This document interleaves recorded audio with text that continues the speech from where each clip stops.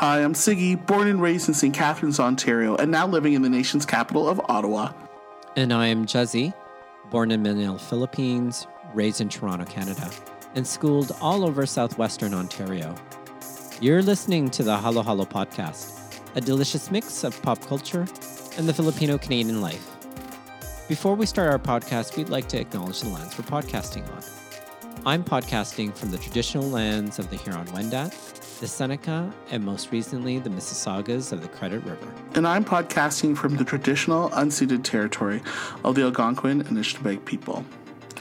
Welcome to our Taste Test episode, where we sample something fresh from the pop culture buffet, and then we'll tell you what we think. And on this episode of the Taste Test, Siggy samples the documentary Showpao, which premiered on YouTube in June. So Sigs, let's get right into it. What did it taste like? And love it, hate it, why? Tell us. First off, many thanks for Focus, the Filipino organization of Concordia University students, for sharing this film, giving and putting it on the Halo Halo podcast radar. Many thanks, folks, because first off, I really have to say, I reserve my food analogies to big pieces, and this documentary, Showpao, to me, would be a serving of Halo Halo. It's a mix of stories from 4 Filipino Montrealers sharing their experiences. Each person contributes to the sweet dessert by sharing their varied experiences being Filipino-Canadian, ultimately living in Montreal and how it shaped their lives. I like this doc so much. I like seeing Kapwa taking up space, having these stories being told. What was wonderful this past June has been fantastic. We've been networking, especially with the Filipinos of Montreal, and I feel like it led us to see this documentary, Showpao, which premiered in June in Montreal, and it's now available on YouTube. This documentary has the threads that connect us in the diaspora. I'm going to leave it at there, and we'll go to the next, because I have a lot to say. Ooh, a tapestry of sorts. Okay, well then tell us, was it worth the pop culture calorie? Definitely. Lots of serving on Halo Halo. This mix of our culture, it was supplemented our June episodes, and by extension of the many Filipino Canadians we've connected with living in Montreal. More representation, more reflection. And many props to Focus for putting these stories together, sharing what is only a few stories of the many people who represent us. It's 4 different stories, but you know what? They're familiar. They want to be consumed. I will talk a little bit more in depth as Jez asks me further questions, but I can't say enough. It was definitely worth those calories just to consume this wonderful documentary, which clocks in as a little bit over half an hour, about 38 minutes.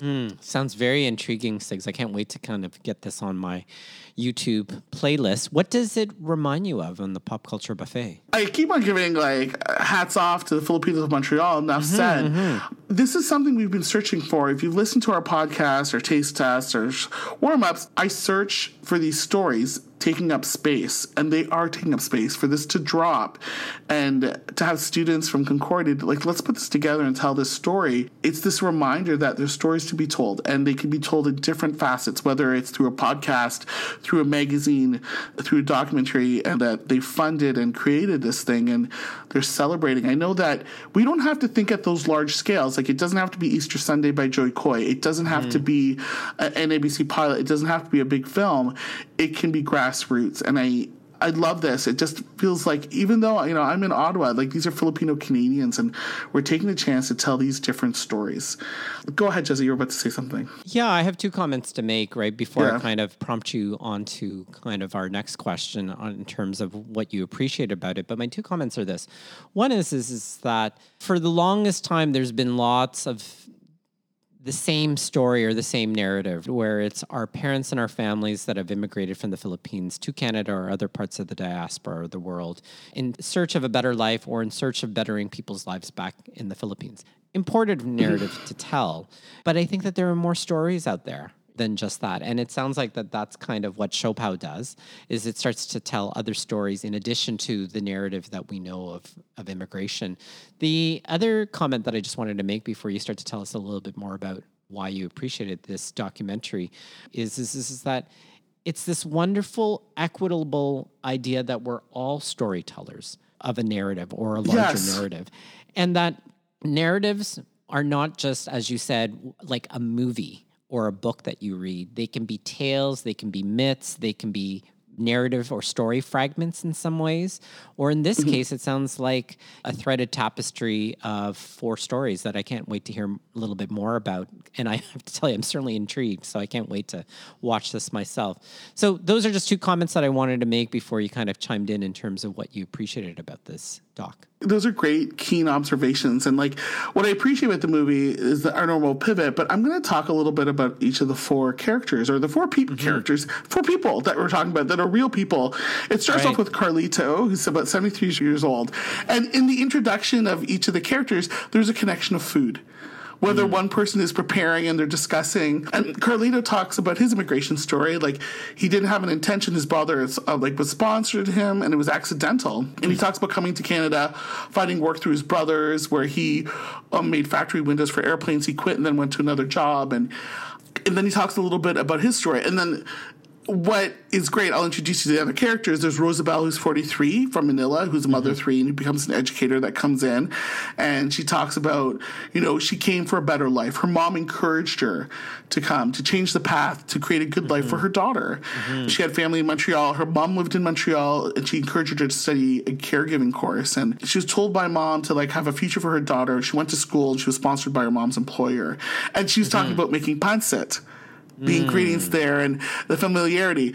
Then we were introduced to Jean Noel, and he was born and raised in Montreal in the 80s, and they were talking about leaving the Philippines for something better. He hears about it. He has one parent works and one was at home. His mom was at home, and he is also the owner of Cafe Kuya, and he talks about naming it such. And then we finally are introduced to Jash, who's 21 years old. She's an economics student in Concordia, and how she was from Saudi Arabia. She emigrated back to the Philippines. Her dad was a truck driver in Saudi Arabia. Her mom was a maid in Montreal, and she didn't see her mom until she was 10. She lived in Ilocos and Baguio, and she's indigenous. She's Igorot. Is that the right pronunciation? Yeah, she went to public and private schools, and she came to Montreal. And they weave the stories all together, and they talk about what you just cited about why do people come to Canada and why Filipinos come to Canada to find a better life. And what's poignant is these 4 stories, very different, 4 different people, 2 males, 2 females, at different ages, from 73 to 21. Right. You can find those threads, and it talks to us in diaspora that, yes, we are connected by being Filipino, but everyone has these little different stories to tell. And you're right, that everyone has some tale to tell. And what I love is all those little pieces of their story. For example, Carlito talks about in May, it was so cold when he immigrated, and it was just cold for him, and it was really warm. And Rosabelle talks about seeing snow. Do you want to see snow? She said, yes, I do. And I remember my mom saying, yes, I want to see snow. That was one of those beautiful things. And Rosabelle even shares that thing. Her mom was very sick when she first came. She came in March 13, 2004. Her mom died a year later. And she was told during that time, her mom's like, don't worry about me, you need to work. And she spent so much time working, not spending time with her mother. She had this sad recollection of her mom, not much time together, and the culture shock. She talks about, not only where they're in Montreal, it's Tagalog. And there's not only snow, they want to touch the snow, there's a different language to deal with. Right. And Josh, the 21 student, talks about, not only did I have to have Tagalog, I was almost dissuaded for me to learn not only English, I had to learn French. And how do you maintain that? And even Jan had mentioned that, you know what, my parents spoke Tagalog, but I was learning English, and they were almost like the translators between the teachers and the schools, just like what we had met Filipinos with the Montreal Filipinos in Montreal. Yeah. What I did each story spoke to me in different ways. As you know what, I am a 45-year-old guy born and raised in St. Catharines, where John Noel said, you know what, the way that I raise a kid is different from the way that I was growing up. And my father wasn't as vocal, but I try to maintain and share my feelings with my daughter and my son. And he identifies of those Filipino traditions that we should really take the time to share with. With Lolo, he makes sure that his daughter Charlie makes pearls with Lolo. And that's part of those traditions. And he says something that really hit me where, there's sides of my dad I never saw in myself growing up, but I see it as his role as a Lolo. And I thought that was just wonderful. And it talked to me. And what each story, and it's so many of the thoughts you and I have talked about and the people we've come in contact with the podcast where, Jan, you know what, in the 80s and 90s, people were Asian. We were a monolith. We were just all clumped together, even though you could be Korean, you could be from Shanghai, you could be, you know, from Taiwan, etc. But we just got clumped together.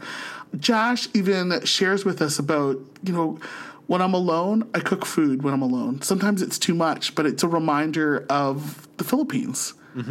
And she's like, you know, I thought I'd go out more, but I like cooking. And I love that she was just talking and she's cutting up the food while she's talking to the interview. Just the same as when pancit was being made by Rosabelle. Like, it was those little common threads that, identify with that.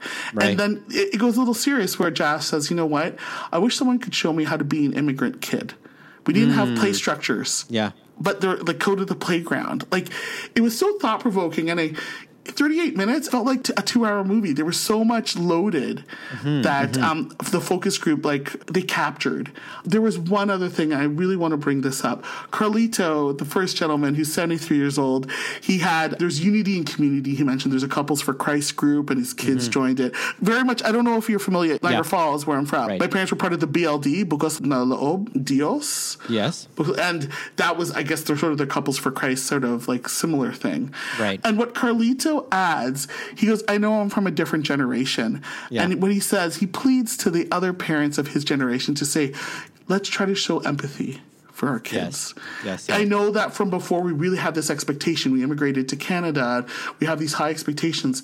Our kids are okay. Let's be kind and let's give empathy with our kids. I know I see some of my peers with their kids being so rough and the expectations are so high, but we need to give them a little bit of understanding. And I was like, for someone 73, I'm like, oh man, you're acknowledging generational trauma.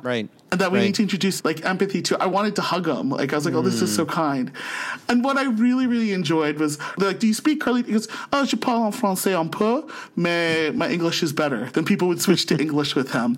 But Rosabelle, Jeanne, they all speak French, and they had to learn with it. And it feels like, I don't think you and I really dealt with it in Ontario, where it was just English or Tagalog. In Montreal, Quebec, you're in 3 languages. And I think we had a colleague from Filipino Montreal. We get called names in 3 languages, not just one. And so it was so interesting. And at the end, they asked them, you know, what is a Filipino Montrealer? And I know we've posed this to our previous guests, and they said people are the same. There's no definition. You're here depending on each other. There's community. You help each other. And how do we improve? And Rosabelle says something so sweet, just pleading with people to say, we have options here. We don't have to have a crab mentality. We can take the opportunities. Go ahead. I was going to say that bayanihan, or that kapwa, traditional Filipino values, need to be highlighted more in Montreal in light of their unique circumstances. And that came through in terms of when we spoke to Eric from Filipinos in Montreal. So I'm not surprised that we're hearing that here, right? That even more so do you need to rely on the community if you're going to survive this environment. Absolutely. Because it's not necessarily hospitable at the beginning. You had to learn French, whether you liked it or not. I find that interesting. Just as much as I'm sure if we talk to Winnipeggers, I'm sure that they're going to say chaga, right? That they have to have had an entrepreneurial spirit to be able to survive the environment in Winnipeg. So fascinating, Six. Fascinating. It opened up my mind, and I'd watch it. I know that naturally, I would watch it again. Yeah, you would sample just it again, to share with it and just say, oh, okay, they brought up these really good points, and it's things that we deal with all the time and that we're trying to work through. I have a sweet spot for Carlito for being like saying, let's show empathy. And Rosabelle, your heart breaks for a little bit when she talks about she lost her mom within a year. And I identify with Jan because, like, I think we're in the same age range, and he's trying to, be a better father, and he's so happy to see his father showing these other sides, especially for the newer generation. And with Josh, there was something so vulnerable about her sharing her story that we deal with it at different ages. And I cook too when I feel alone, and I just that plea of, like, I wish someone could show me how to be an immigrant kid. Like, these are some of the trials and tribulations that people deal with. So very eye-opening and very... And so poignant, right, is the way that you've exactly been the word I was going to say. Right? It is really poignant. It's wonderful poignant, to hear. Yeah. To whom would you recommend this to? I would recommend this to anyone in the diaspora. I know Filipino Canadian Heritage Month, they say it's just June, but it can be all year around. I highly recommend the listeners of the Halo Halo podcast. I forwarded the link to my parents the day it opened, and my mom watched it immediately. She loved it. My colleague, who is Filipino, Marvin, hey, shout out, buddy, he watched it because this is great. This is a great story. Like, sometimes or whatever, you think these little tales help us identify. And like you said, Kuya, sometimes when we echo down a well, we want to hear like those echoes. And this is a great example of like seeing ourselves, seeing our stories being told. And especially where you're like, yeah, they're Filipino, but they're in Montreal, and look what they deal with. Yeah, you can find those common threads, but we're going to gain much more knowledge and experience by hearing. And learn that perhaps maybe it's relying on our communities, what's going to help us survive. Well, Sigs, I can't wait. I can't wait to kind of have this enter into my feed next. So I highly recommend it. I'm sure it will be. I also, Jezzy and I would love to say congratulations, the focus group on this. I want to specifically say the director, Denise Andelmundo, that was a wonderful, wonderful film that you produced with the other producers, Hensley Giselle Pedrosa, Joshua Daniel Cordes, Lalin Valencia. I apologize if I didn't say your names correctly, but major shout outs. This is awesome. We'll have your contacts in the show notes. We'll really make sure that we share the links for this movie. If you have a chance to watch Showpao, we highly recommend. It was a great taste test to watch, and very proud to stand with you and raise our kapwa on this. Amazing. Well, Sigs, I think you should take us out then. Folks, if you have any questions, please email us at halohalopopculture@gmail.com.